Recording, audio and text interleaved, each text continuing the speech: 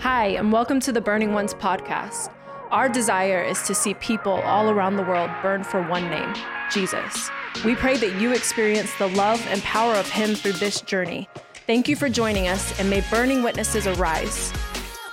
Let's turn to Acts chapter 2, and we are just going to dive all the way into this from the very beginning. I pray that even as we turn to these passages, that the Lord would bring you beyond the things that you may feel you already know. Right? It's as the age-old quote says, the man who will never learn is the one who thinks he already knows. But as we turn together in Acts chapter 2, I know last week we looked at Peter and John, the situation at the gate in chapter 3. We are going to take a step back and consider the events in a preliminary way that led up to what we saw in Acts chapter 3, and then even beyond, for all of what the rest of their lives looked like as they continued on in the power and in the grace of God together. But as we look into chapter 2, we're going to come down to verse 42. Verse 42 is a section that begins to close out what we know as chapter 2. And I know that it's a familiar verse. It's a familiar verse because, especially in the days that we are living now, there has been this language that's become super sexy, right? This apostolic language, right? Everything now is apostolic. Everything is apostolic. Everything that anybody and everybody is doing, right? We seem to slap these bumper stickers, these hashtags. There's this language that's been adopted, and it's been adopted, I guess you could say, with sort of an emphasis on rediscovering the roots or the formative things about what created such a powerful people that we read about in the book of Acts. Acts is bearing witness to a people that God invaded, He possessed, and He was in the midst of them, and they were the majority. They were the majority because God was among them. There seemed to be a living habitation. God was present, and He was making Himself known. There was a living witness, a powerful on-fire demonstration of what it looks like when God abides in the midst of a people, when He creates a habitation and possesses a people, a family, a community. This is what Acts is bearing witness to. And we looked at that a little bit last week in Acts chapter 3 about how the gospel is God's conversation, and it has been broken into the world. And so we're not responding to or falling subject to the world's conversations, but the gospel has created its own conversation that belongs to the Lord. And this is what we're bringing. But as we look at Acts chapter 2, in verse 42, again, which is familiar. But even as I hoped and prayed that the Lord would take things that possibly we've read hundreds, thousands of times, breezing over, laboring in the place of study, diligence in the word, whether that be in a devotional or academic sense, that we would potentially now see things by the Spirit as the Spirit touches our hearts, quickens us, and brings this word to life. For the word is living and it's active, it's powerful, and it's sharp. But as we look at Acts chapter 2, verse 42 says, "And they devoted themselves." Another translation says, "and they were continually devoting themselves." Another translation would say, "and they daily committed themselves." And then it begins to give a seemingly short and quite possibly non-attractive list of things that were now ingredients of their life. They were components of the way that they put their life together. And this is what Acts 2:42 is telling us. "And they which we're going to get into the they and why the they is significant, because the they actually matters. The they is not just some random crowd. It's not just, anybody that was around. There was a particular they that is the makeup of this they. They were continually devoting themselves to the apostles' teaching and to fellowship, to the breaking of bread and to prayer. And everyone kept feeling a sense of awe. And many wonders and signs were taking place through the apostles. And all those who had believed were together and had all things in common. And they began selling their property and possessions and were sharing them with all as anyone might have need. And day by day,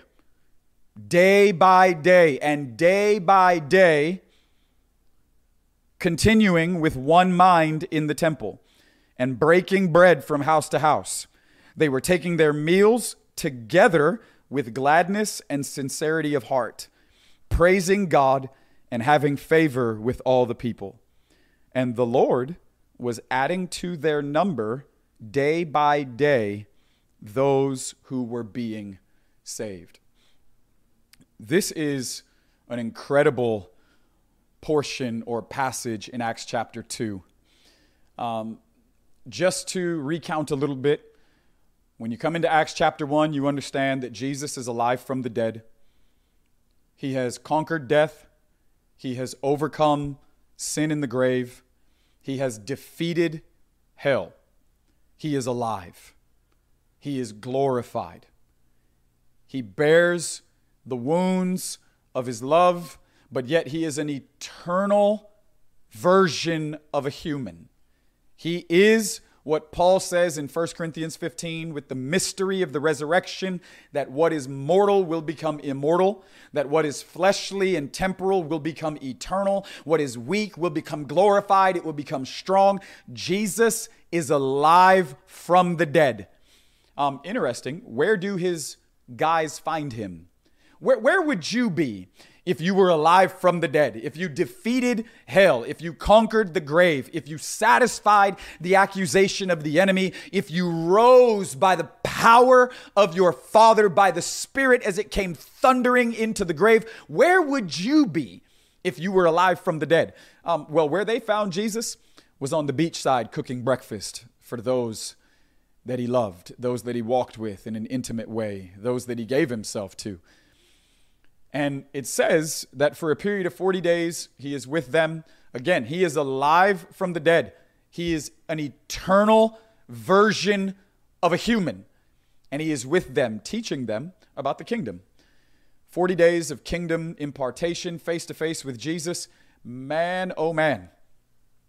But he says, go and wait, for my Father is going to send you the Spirit. Right? Go and wait. He tells them, don't do anything. Don't do anything, as a matter of fact. Everything that I've been sharing with you is amazing. It's necessary. But in order for you to carry it the way that I desire for you to carry it, go and wait for the Spirit. Go and wait. The promise will come. And in those days, when the Holy Ghost has come upon you, you will be endued with power from on high.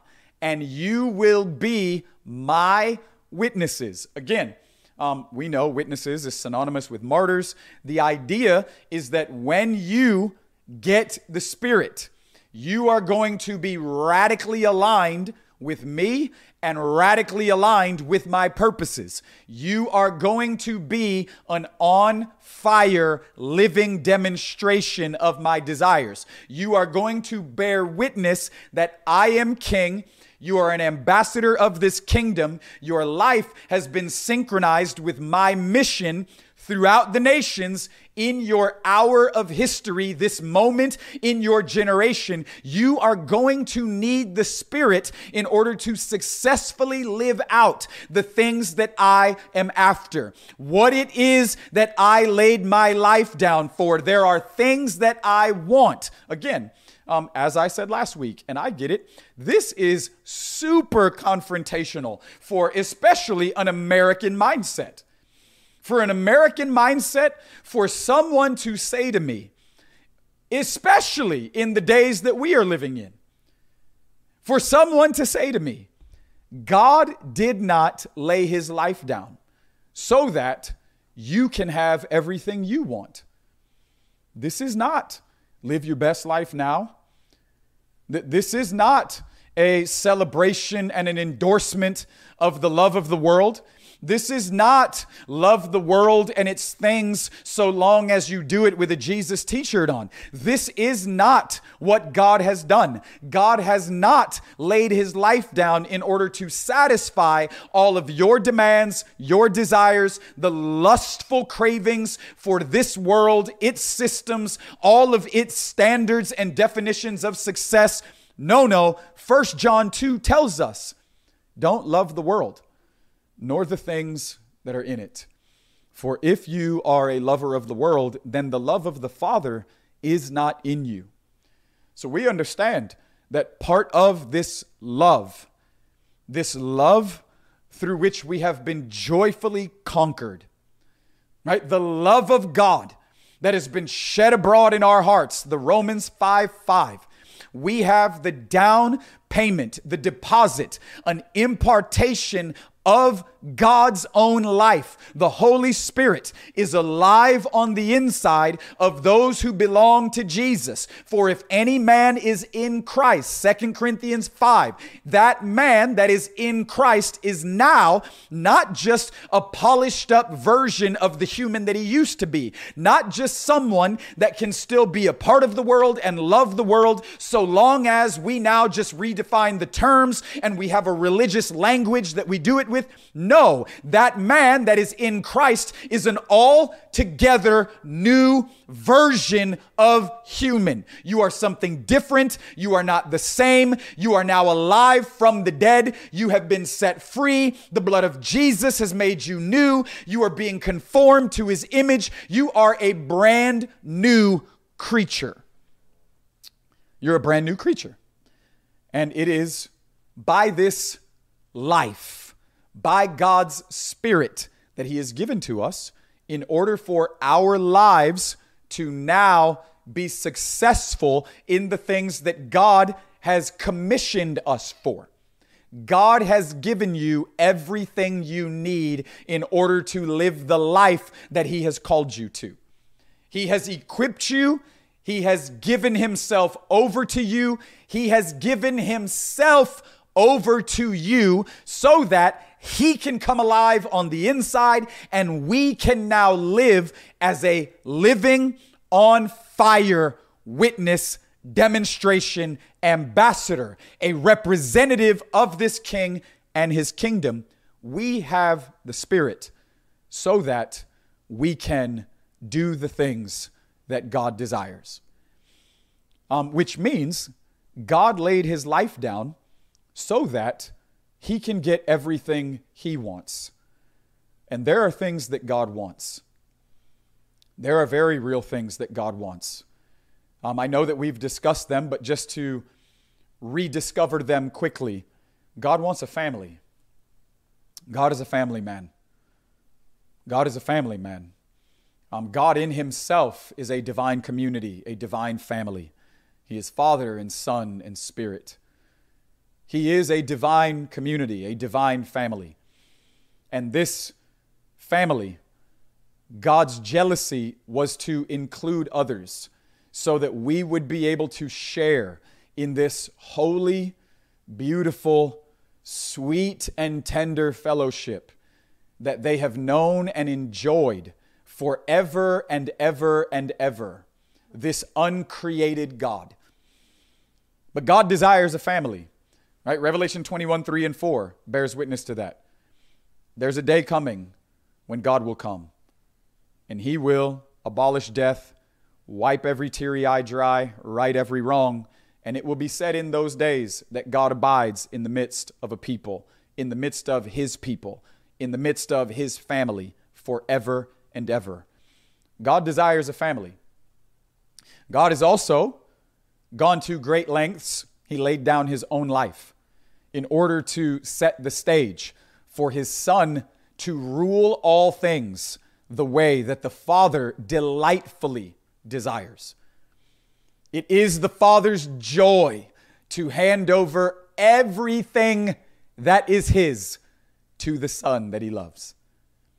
Even when the nations rage against the Lord and his anointed one, his Son is seated, for he has overcome, and he is alive from the dead, and he is ascended into the heavens, and he is awaiting the moment, for no man knows the day or the hour. And it is not for you to know those things either, Jesus told them. For the Father has appointed the time, the moment, the hour, Jesus says, upon which I shall come again. And we know that he is seated, he is at rest. Psalm 2 even describes that he laughs, and he's awaiting for all of his enemies to be made a footstool to him. Psalm 110, rule in the midst of your enemies. So we know that God desires a family, and that God also desires for his Son to rule all things. To rule all things.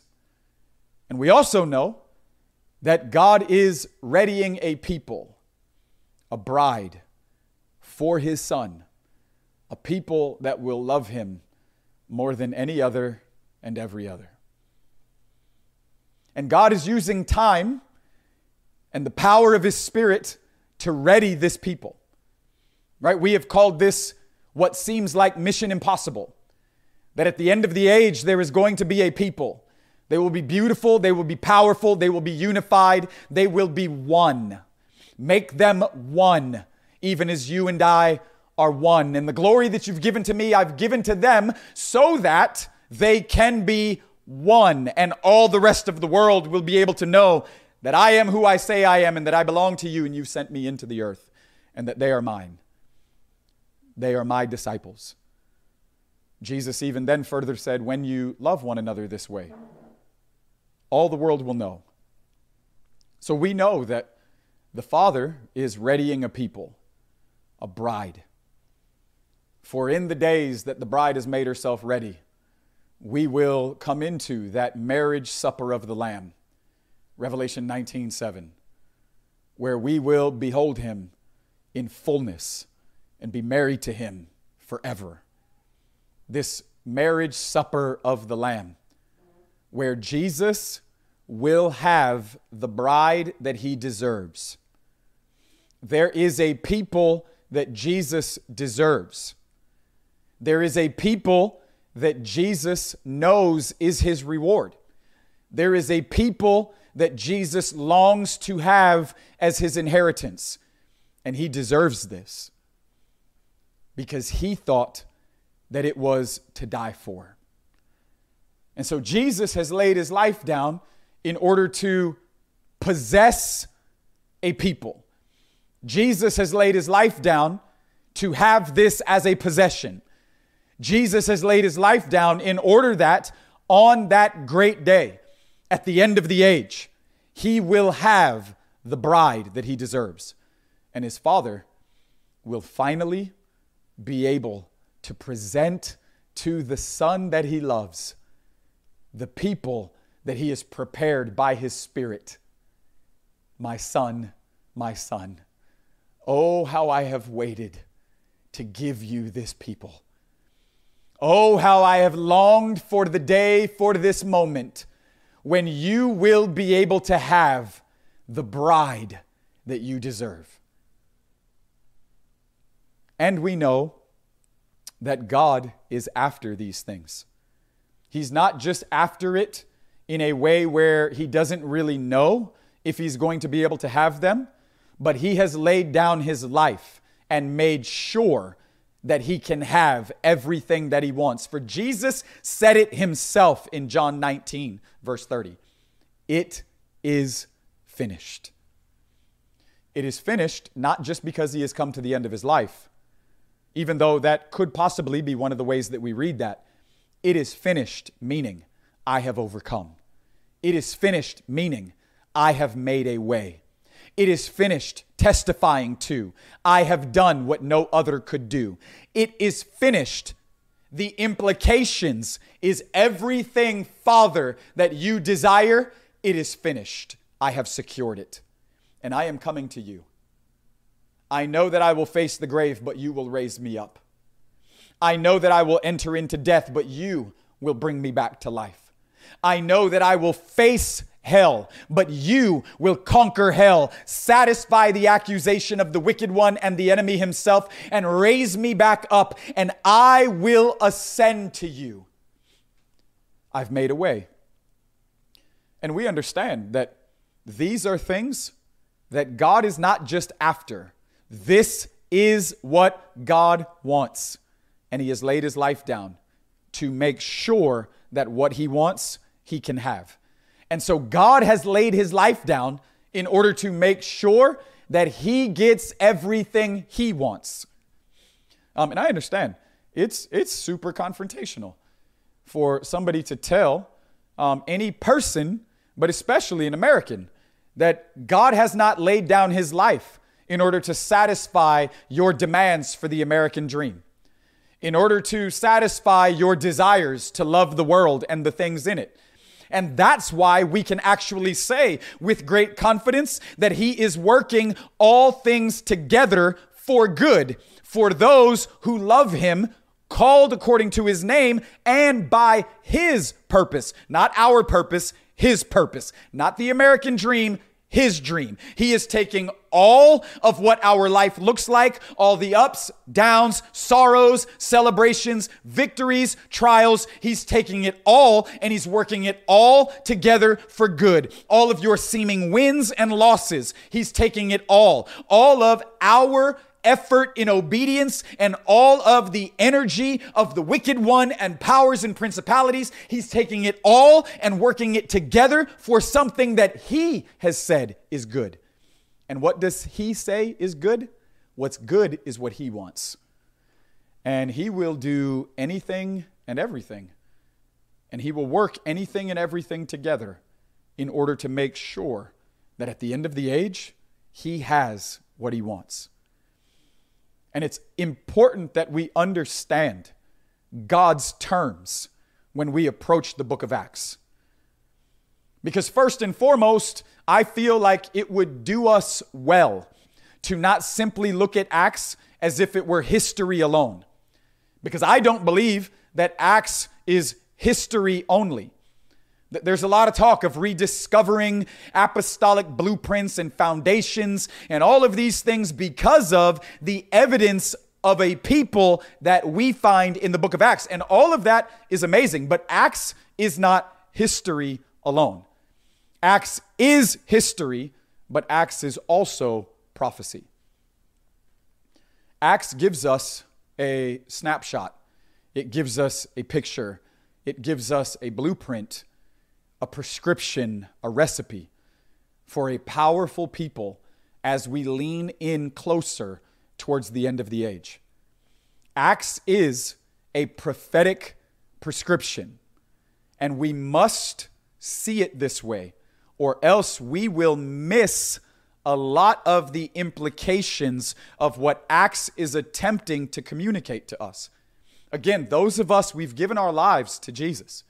We've legitimately been born again. We are a new creation. And now by the Spirit, we've been radically aligned with God himself and radically aligned with God's purposes in our moment of history. And we are living our lives in light of these things. What God says is ultimate, which at times is what empowers us to, like it says in Hebrews, to become exiles and sojourners, those who are just passing through this life, who consider ourselves to be aliens. We don't belong. We know that this is not our home. We've seen something in God and we are going for it. And now we are living our lives not for what everyone else is, not for the things that are immediate and that are defined to be most important according to the world's system and standards. No, beloved, our lives are no longer determined a success or a failure according to the world and its definitions and its systems and its standards. Why? Because our lives have not been given to the world. They've been given to God.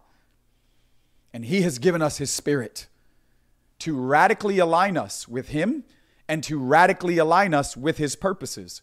And that means that in an ultimate sense, forget all the immediacy, the prisoner of the immediacy of life. That means that God is the one who ultimately gets to determine what is a success and what is not. God's the one that gets to do that. Because at the end of the age, you're not going to stand before Facebook. Facebook is not going to judge your life according to rewards in the age to come. YouTube is not going to judge your life according to rewards in the age to come. There will be one opinion. There will be one like. There will be one who should subscribe to our life that is going to matter most at the end of the age. And it will be none of those. It will be none of the opinions and the voices right now that throughout the world tend to have so much influence on the way that we determine whether or not we are actually living in success or not. There will be one, and it will be Jesus and Jesus alone. And Acts is giving us a prophetic prescription according to what God wants. And not only what he wants, but the way that he has already laid down as to the way that he is going to get all that he wants. In Acts chapter 1, Jesus is alive from the dead. He's sharing with them, go and wait. You need the Spirit. The Spirit is going to radically align you. You're going to have real power. There's going to be fire that comes on you. You're going to be an on fire, powerful, living demonstration. You will be my witnesses, Jerusalem, Judea, Samaria, even unto the ends of the earth. I will be with you always, even unto the ends of the age. You need this. Do not try to do anything without the Spirit. The Spirit is coming. Go and tarry. And they do that. They go and tarry. We know there's the Acts 2, suddenly the Holy Ghost comes rushing in. There's wind and fire, just as there was. Now, this is an Acts 2 scenario, upper room, right? Upper room, Acts 2 scenario, wind, fire. God reveals himself and gives power to a people, much like the way that he descended upon the Mount Sinai in Exodus 19. Only then there was the presence of God, wind, fire, and they rejected him. They did not draw near as he desired. But here, they're filled. They're filled. And God sends them out into the streets. And there is absolute chaos out in the streets. There's critics. There's opinions. There's an assault, so to speak, of people not understanding. Right? We have to resolve in our hearts that at times there's going to be things that God does in us and with us and then calls us to. That there's a commissioning of sorts that is not going to be fully understood by the world around us. It's not going to be celebrated. We're not going to have cheerleaders on the sidelines with pom-poms constantly rallying us along. We have to resolve that this life, this walk, what God is doing in us, how he's going to radically align us to him and his purposes, at times there's going to be a cost. And we must be a people that have counted the cost and by the Spirit have received real power to walk out and into the things that God desires, even when there is an intersection with real consequences. And they're out in the streets. And Peter gets up to preach. And this is where we're going to find the they, right? We said that there's a they that actually matters because it wasn't just an anybody or everybody, but there was a specific group of folks that in Acts 2:42 fit into they. And Peter gets up to preach and he begins to testify of the beauty and the power and the majesty of Jesus. And he says, you crucified him, but he's coming again. Ready yourselves. Like, okay. Wow. And it says that their hearts are pierced. And they say in response, what must we do? if everything that you are saying is right, it places a demand on my life. Everything about my life has to be considered, and nothing can be off the table as to how much of my life needs to be rearranged so that I can now live my life in light of what has just been revealed to me. My whole life from this point forward, my heart has been pierced.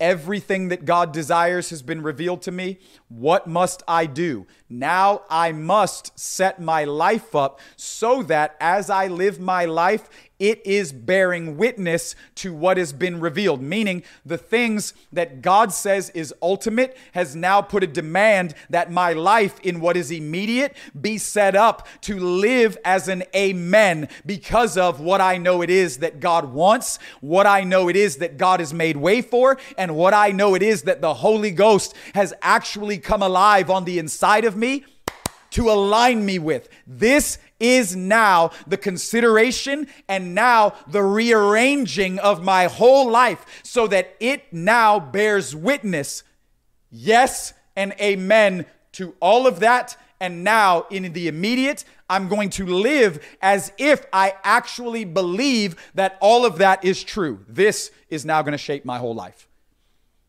What must I do? What must I do? And Peter tells them, repent, be baptized, be filled with the Holy Ghost. Be saved from this dark and perverse generation. So this is the setup. This is the setup. There is the announcement of the gospel. There is the piercing of hearts. There is a people that say, we are going to, by the Spirit, respond the right way to the announcement that has just been given to us. We are giving our lives over fully, wholly to Jesus as King and his kingdom. Now, Acts 2:42 gives us the way that they set their life up.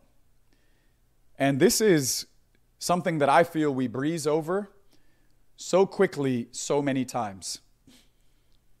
Acts 2:42 is giving us the recipe for how God develops powerful people. Acts 2:42 is God's prescription. It is a blueprint for life by the Spirit, aligned with God, his purposes, and others. Acts 2:42 is where God gives us his recipe, because his recipe produces his results. His prescription is the way to arrive at the product that he desires. If 2020 should have brought us to any consideration at all, it should have done this at least. Is what we were doing producing the type of people that we know God is after? There has to be a moment where we weigh before God himself in our own hearts. Are we building what we want, or are we building what he wants? Are we just subscribing to what the rest of the world is saying is wisdom? Are we just following after what the trendy, relevant, most successful or satisfying models or systems, whatever have you? There has to be a moment where before the Lord, we survey the land and the results of our own life. And we say, is more of the same going to give me the results that I know God is after? Because at a certain point, it doesn't really matter to me how much influence it generates. At a certain point, it doesn't really matter to me how much money it raises. At a certain point, It doesn't really matter to me how many TV shows, radio interviews. It doesn't really matter to me how many doors of opportunity, relationships and spheres and circles that have always been desired. At a certain point, there has to be a heartfelt confrontation. Am I building something that I want? Am I building something that the world said it wants? Or am I building what it is that I know God wants?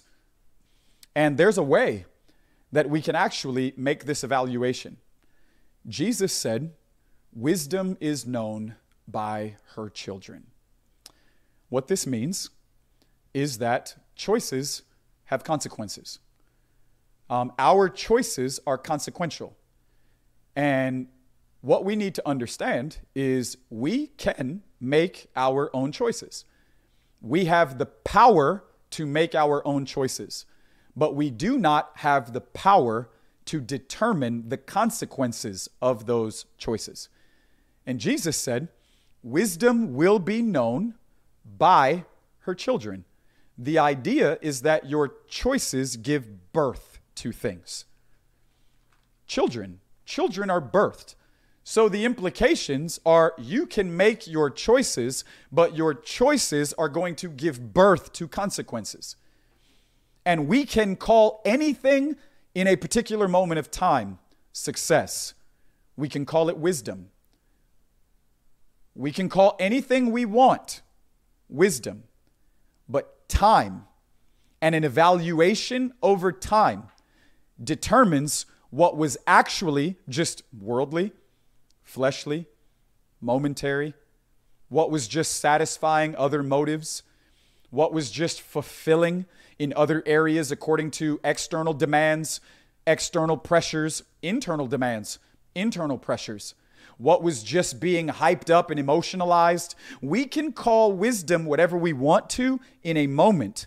But after there has been proper time, we can evaluate the results of what we said was wisdom. And at that point, we will have everything that is observable and measurable in order to determine, did it come from the world or did it actually come from God himself? Because Acts gives us not just the recipe. It doesn't only lay down the prescription. It's not just a blueprint alone, but Acts gives us the type of people that are produced whenever you give your life to the prescription that God has revealed.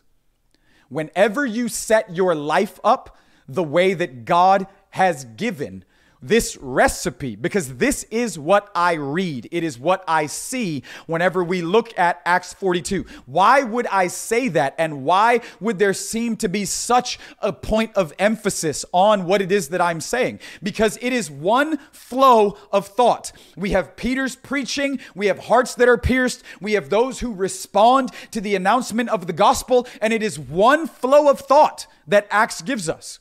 One flow of thought. For all of you guys that respond rightly to the gospel, all of you that have now become the crowd of you have seen Jesus, you have given your life to him, you're going all in with him as king, his kingdom, you are radically aligned with God himself and now his purposes. For all of you that this is the decision that you have come to by the Spirit in your own heart. Now they set their life up this way. The implications of Acts is that this is now the way you set your life up. That makes the most sense when this is the response.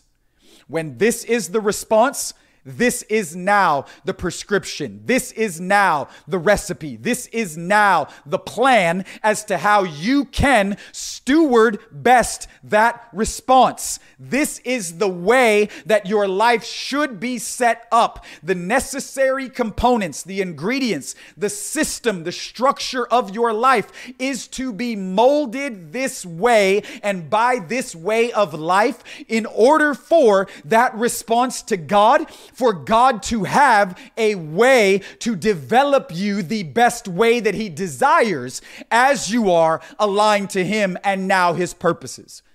This is what Acts is communicating to us. Acts is telling us this is wisdom. Set your life up this way, and God is going to be able to develop you into the powerful person that he knows you can be and unto a powerful purpose that he has for you in your moment of history until his son comes again. Set your life up this way. Set your life up this way. And there has to come a moment in our own hearts to say, is what we are doing producing the types of witnesses that we know God desires? Is what we are doing actually creating the on-fire living demonstrations that we know God has laid his life down for and given his own life by his Spirit for? There has to come a moment where we honestly bring an evaluation. And if 2020 taught us anything, it should have been that the world can shake at any given moment.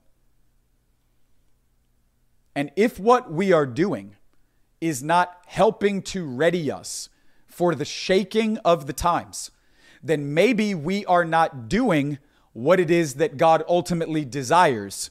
Because what God desires is to have a powerful people that will thrive in the midst of a seeming season of shaking, adversity, and uncertainty. Acts gives us from this moment forward the types of people that this way of life actually produces. This is what we have as an evaluation as we begin to track through the book of Acts. This is the observables and the measurables that Acts actually gives to us. What is observables and measurables? This is one of the things about a life of God or a life in God that we can't hide from. A life in God is both observable and it's measurable. It's observable.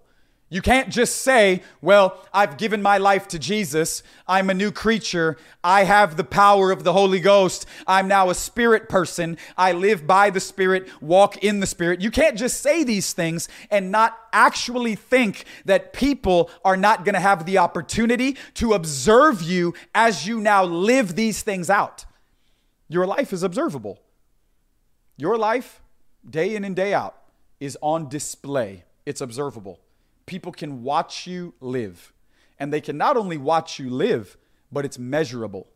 There are conclusions that we can come to based off of real transformation, based off to substance, stature, maturity over time according to that transformation. It is not only observable, it is also measurable. A life in God is observable and measurable, and enough time allows us the opportunity to evaluate and to see what is actually happening. Because again, you can call whatever you want wisdom in an immediate way, but over time, when we do an evaluation, we can then determine the results by what it was that you said was wisdom. And if the results are not actually being born, they're not being birthed, you are not developing by your system, by your strategy, by your blueprint, by your wisdom, if you are not developing what it is that you know God desires, then there has to be a moment after evaluation where possibly we are willing to finally give ourselves to the way that God has already revealed is the way that He can have and develop what it is that He desires. And Acts begins to give us the evaluation. Acts begins to give us, again, because it is history, but it's also prophecy. It is prophesying of the people at the end of the age that will live under wicked rule, under tyrannical systems and governments. There will be kings, government structures, rulers that will be hostile against those that have given themselves to the Lord, against those that have faithfully aligned themselves with the way and with others who are living in like manner. There will be systems and structures, governmental, tyrannical individuals that will oppress, and there will be adverse, hostile circumstances against them. This is what Acts is communicating. But rather than buckling to the pressure, they will thrive. They will be bright. They will burn. They will be beautiful at all cost. They will give evidence and bear witness to the testimony of Jesus, and resurrected power will be in them and on them, and signs, wonders, miracles will accompany them as they live their lives fulfilling God's purposes in a moment such as this. This is what Acts is communicating to us. We know in Acts 3, you have Peter and John, the gate beautiful. Yes, I know that this man was healed, but it didn't create a bunch of cheerleaders and a bunch of TV interview spots. Peter and John weren't on magazine covers. As a matter of fact, they got arrested and beaten out in the streets. They got put in jail. They were brought before the government, the leaders, the religious structures. They were brought before these leaders by way of indictment, interrogation, accusation, and there Peter and John stand, filled with the Spirit, full on confidence and boldness. Even at the thought of the loss of our lives, we will not shrink back now. This is our opportunity, and we're going to rise to the occasion. And they let them have it as they preach once again. And these guys are baffled. They have no idea what to do with these guys. Bro, these guys are unlearned. They're uneducated, but it is undeniable that they have been with him. They look like him. They sound like him. What is actually happening? And they mistreat them and they release them. And where do Peter and John go? They run straight to a prayer meeting. And they gather with the family. They gather with the community. They gather with the church. And rather than huddling up, they're not quarantining. They're in a prayer meeting. Rather than huddling up and being afraid for their lives and their lives being governed by fear and them leaving like weak and trembling and feeling like the underdog with all types of uncertainty. We don't know if God is with us. Man, if God were really with me, how could I have ended up in jail? Why have you left me? My life doesn't look successful now. This is not how they're praying. They get together once again and they say these words: if you will give us more fire, we'll go back out. If you will give us more boldness, we'll continue to preach. If you will fill us afresh and extend your hand to heal at the wonderful name of your servant Jesus, we will go right back out there and get it on again, because this is what we know our lives have been called for. We are not ducking from the moment. We are not hiding from the hour of opportunity, but we have been radically aligned with you, and we see clearly your purposes, and this is now the definition of success that governs our lives. God, if you will do it, we'll go right back out. And they do. And it's no joke. In chapter 5, people are dying because of a desire to play the part and to put up images. The life of imagery. There's filters. We want to seem as if we are fully given over to what God is doing, but it's a transactional given over. We just want the benefits of it. We want the benefits of what God is doing, but we don't want to be internally transformed by what it is that God is doing. And so we're going to play the part. We're going to adopt the language. We're going to put up the images and apply the right filters. But there was a power and a purity and an authenticity, and people actually dropped dead whenever they were just faking it, whenever they were just trying to benefit in a transactional sense off of what it was that God was doing. Because again, there was a living habitation, and God is holy, and God is other than, and he is powerful. And once again, more of them end up in jail by the end of chapter 5. But in jail, there's an angelic visitation. For are not my angels but ministering spirits sent to assist those that are to inherit salvation, the writer of Hebrews tells us in chapter 1. There's an angelic visitation. And the angel comes in, not simply to rescue them alone, but the angel comes in and releases them from the captivity, releases them from the bondage, from the cell, and brings them out. And once outside the gates, the angel says to them, go to the city square and set up shop once again and give them this message of life.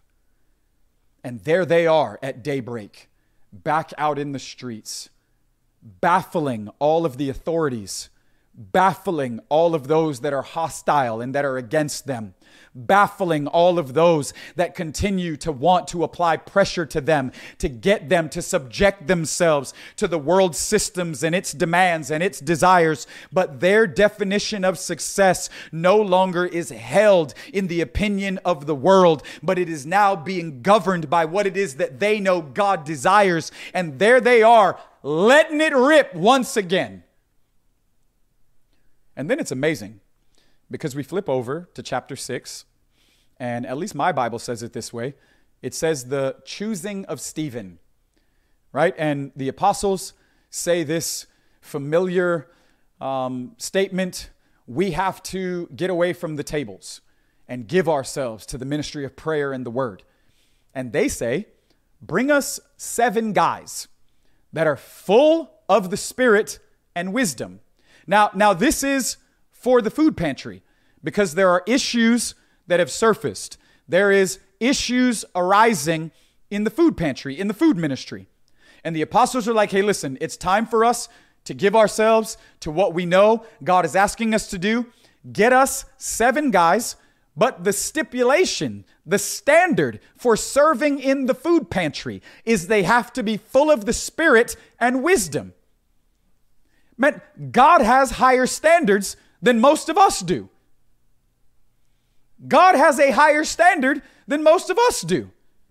Most of us are just looking for warm body syndrome, right? Give me somebody that's just going to show up regularly. Give me somebody that's just going to be on time. Give me somebody that's just going to stay off the front page of the paper. Give me somebody that's not going to be in another scandal. Give me somebody that's just going to come. God says, no. They actually have to be full of the Spirit and they have to be full of witness or full of wisdom. And there has to be a corporate bearing of witness that these guys have been observed and measured and they actually say yes and amen. Bring me 7 of those guys. 7 guys who the community, the church, there is an actual yes and amen that their lives have been evaluated and they've been observed, they've been measured. Bring me 7 of those guys. And we read that Stephen is one of those guys. Stephen is one of those guys. And they lay hands on Stephen. And he is ordained to the food pantry. Praise God. But if we're not careful, we read through Acts chapter 6 very quickly. Because it says in the next verse that then Stephen arose out in the streets. And there was grace and power on his life. And there were signs and wonders. And as you keep reading, it says that even the leaders and those that were against him could not debate or refute the wisdom or the spirit by which Stephen communicated and conducted himself. Stephen is out, and they even raise up false witness against him so that by way of slandering him, they can create an indictment against him. And it says that they grab him and they bring him before the leaders. And as he stands before the leaders, Stephen realizes that there are options in a moment like this. He can play it safe. He can say that wisdom looks like self-preservation. He can even try to convince himself that God is really with him, and that since God is with him, the world around him needs the ministry that's on his life. So this would not be the opportune time, nor the moment, the hour to raise his voice and to be confrontational. That now would be the time to just simply quiet it down, be reserved, preserve himself, and live to fight, live to preach another day. But that's not what Stephen does. Stephen begins to lift his voice, and he recounts the testimony of the Lord, and he brings it to the beauty of Jesus, and he brings the announcement of the gospel. For God has appointed a man that is going to be the judge of the living and the dead. You will not only see him again, the one that you yourselves pierced and crucified. You will not only see him again, but you will be judged by him. He is coming again. Ready yourselves. And it says that they are so mad at what Stephen has to say that they cover their ears. They determine that they are going to stone him to death. There is loud wailing and gnashing of teeth. And it says they run him to the outskirts of the city and they begin to stone him. But Stephen is standing there. He's not running from them. It says that his face is literally glowing. It is shining. The fire that was in his heart has found its way to his face. He is glowing. And it says, like the face of an angel, they saw him. And he is not running, he's weeping. He's not trying to retaliate, he's interceding. And he says, forgive them, for they don't actually understand what they're doing. He says, don't hold it against them. Does it sound familiar? And in this moment, it says that he looks and the heavens are open to him. And he sees Jesus standing at the right hand.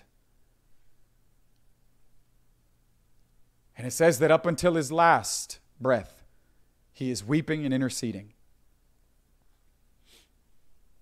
And there, as Stephen breathes his last, his body lays flat and he dies. And standing before him, giving the approval of the stoning of Stephen, we read at the end of Acts chapter 7, is one, a zealous Pharisee by the name of Saul. We read in the next chapter of Philip completely rocking a whole city with signs and wonders. Peter and John come down. There's a mass baptism into the power of the Holy Spirit. Simultaneously, Acts 8 tells us that while that is happening, that Saul, with murderous threats, is seeming to prevail against the church, those who have given themselves to the way, that he's finding them wherever they are, jailing them, ripping them out of their homes, executing them, that this is simultaneously.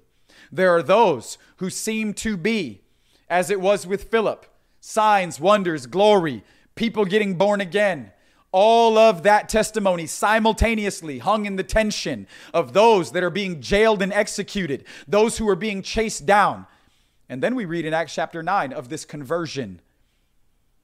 While running 100 miles an hour, Saul, with what he thought was wisdom, encounters Jesus. But what is the whole point? I think that it would be important to mention something that kind of gives a context to what it is that we just seem to briefly take a helicopter ride over from Acts 2 all the way through Acts 9 and then into 10 and so on and so forth. Stephen in Acts is ordained to the food pantry. Many believe that Stephen would have been one on the day of Pentecost to respond right to the announcement of the gospel. So if we frame that in, Stephen in Acts 2 is in the crowd on the day when Peter preaches. He responds because his heart is pierced, Stephen is a part of the they. They continually devoted themselves to a way of life that God said was his prescription to develop powerful people. Acts 2:42 through 47 gives us an idea of what was happening behind the scenes. And then as we track forward, we have what is happening in a public forum. We get to know privately the way that they set their life up so that we could then see publicly the types of people or the results that would be developed according to a people that would respond right to God's recipe, his prescription, a blueprint or a design for life in God. If you live this way, I will get these types of people. Acts 2:42 to 47 gives us the undercurrent of the way they set their life up. But then as we began to track from Acts 3 forward, we get to see the living witnesses that are produced by a certain way of life. We get to see the on-fire demonstrations that God develops by a certain way of life. And Stephen, saved on the day of Pentecost, responding to the gospel, he is a part of the they. He set his life up the way that made sense. It was God's wisdom. This is my wisdom.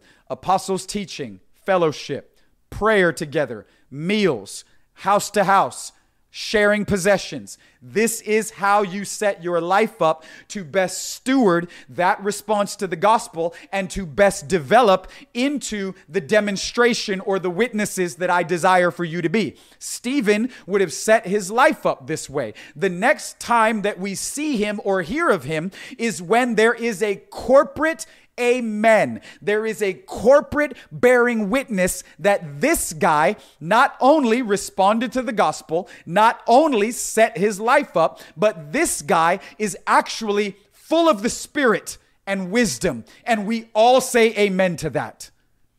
And then we see him surfacing out in the streets with signs and wonders and miracles and power and glory and grace and wisdom. They cannot be refuted. He cannot be debated. They know nothing of what they're going to do with him.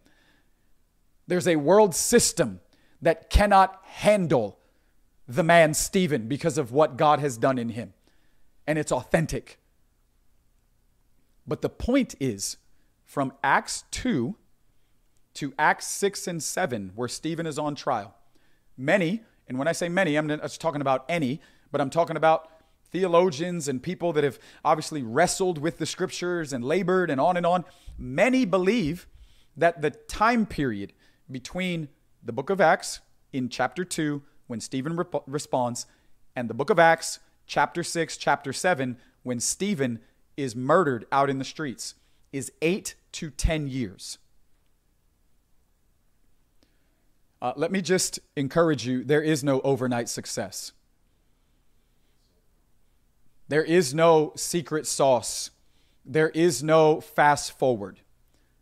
There is no overnight success in kingdom stature, in our development process. Stephen gave his life for 8 to 10 years to the undercurrent. He gave his life to the recipe, to the prescription. This is how God said I'm supposed to set my life up. Apostles' teaching, not just any kind of teaching, the apostles' teaching and fellowship. I need to subscribe to a certain type of teaching and then have fellowship with others that are subscribed to that same style of teaching. And then there needs to be prayer together on a consistent basis. And then there needs to be meals, house to house, fellowship, the sharing of our lives and possessions in an open, transparent, broken way.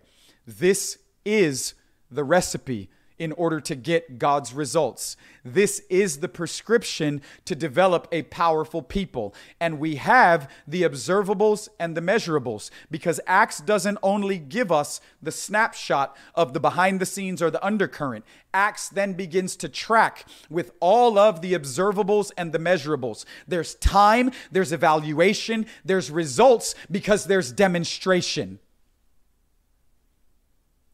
And Stephen is one of those. He gave his life to what was the best way to set his life up. And his life bore witness to the results of having been developed into a powerful person.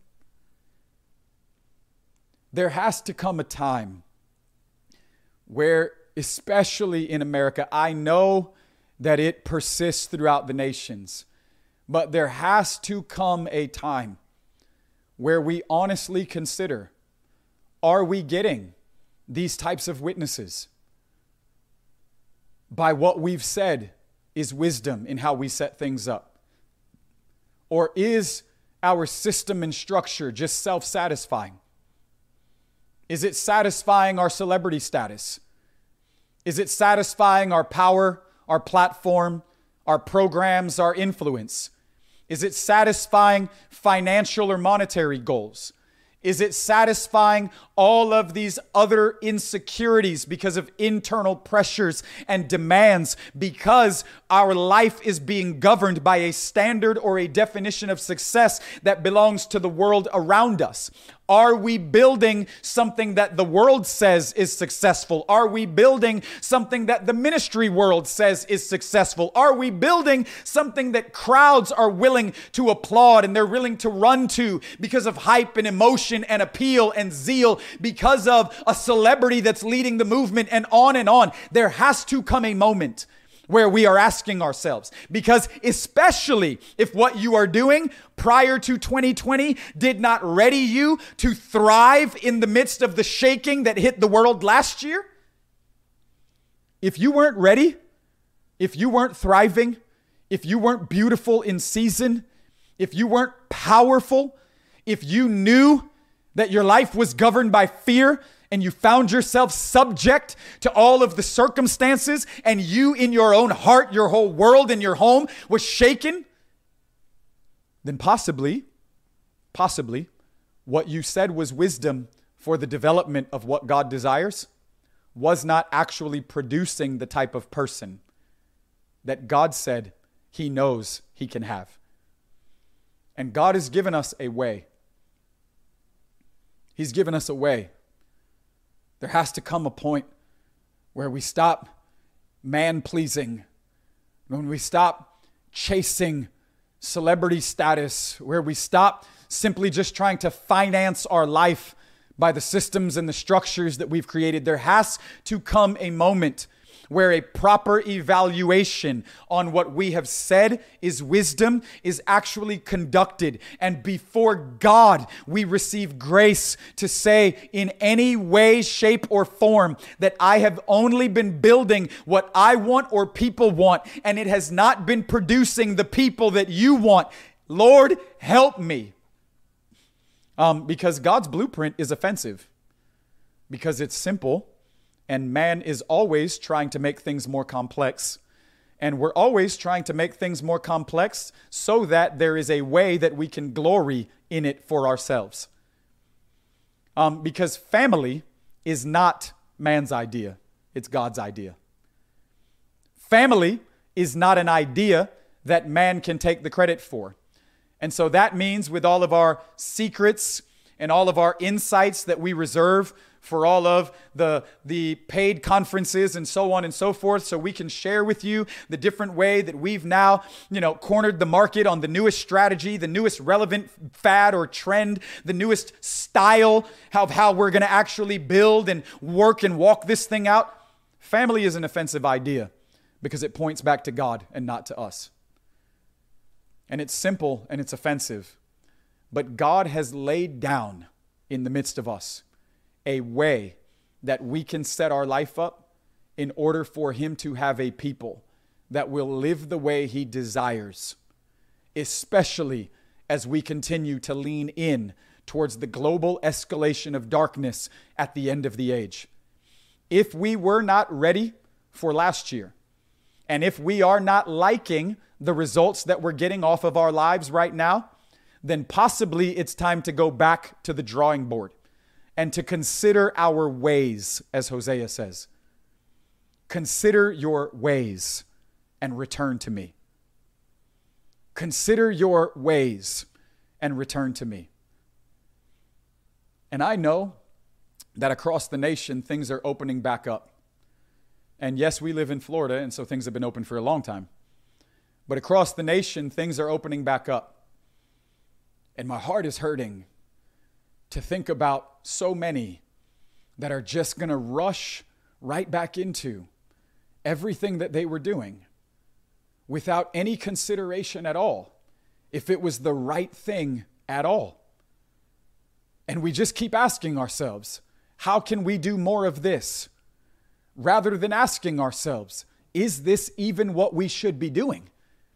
We just keep asking ourselves, how can we do this better? Rather than considering, is this even the what or the way that God has called us to? Peter in 1 Peter says, the blood of Jesus has set you free from the empty, man-made traditions handed down to you by your forefathers. I know that it may be what has been handed to you, but is it what God has honestly called you to and commissioned you to steward so that He can have what He wants and not only so that you can have what you want?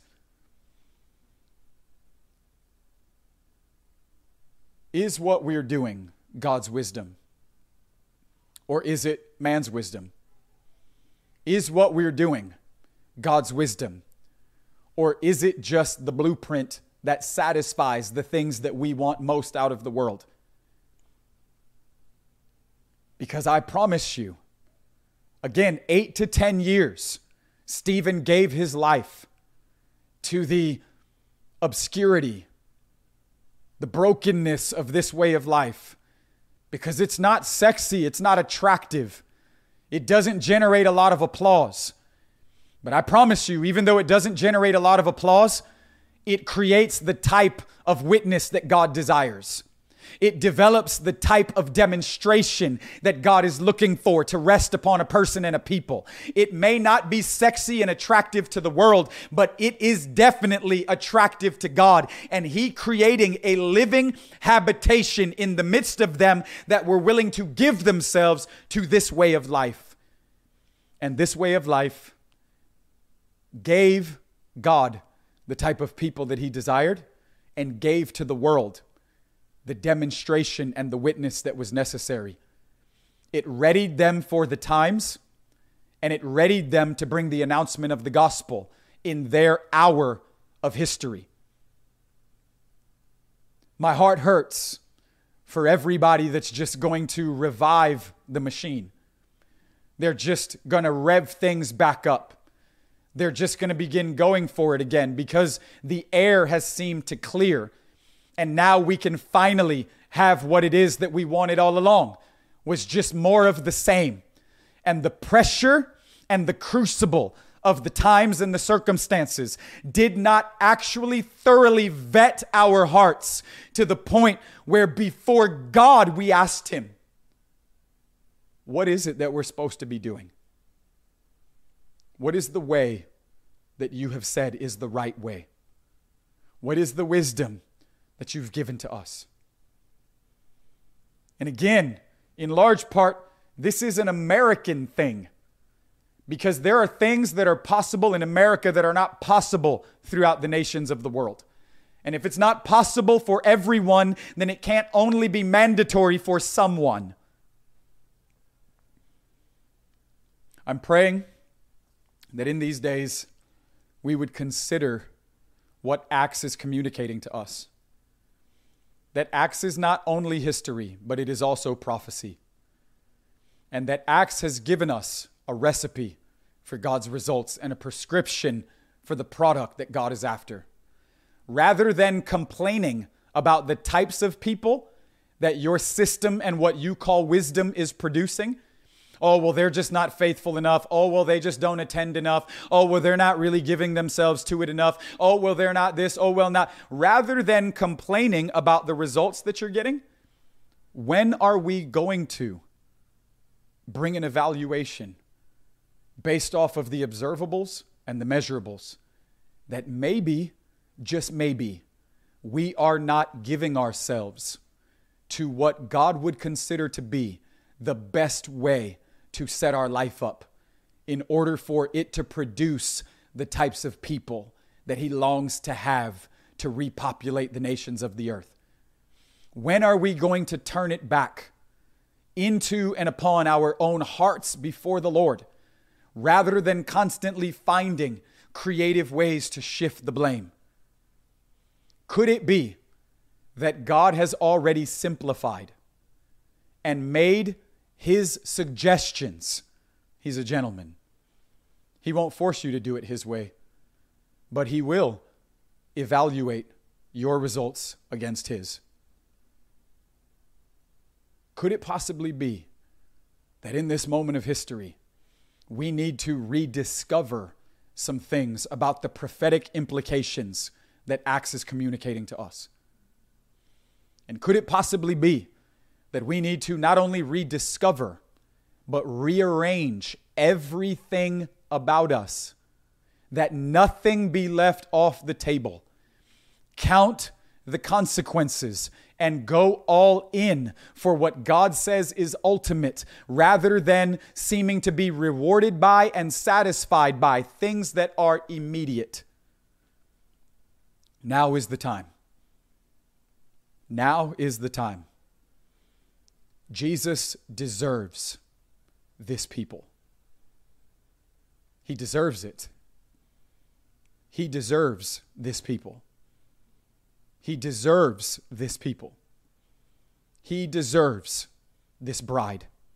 He deserves this family. He deserves his church to rise and shine and take her place and step into and onto the stage of history to fulfill God's purposes. Jesus deserves this. And I am praying and believing that he is going to get what he deserves. That he's going to get it. Thanks again for listening to the podcast today. We pray that it has fanned into flame the love that you have for him.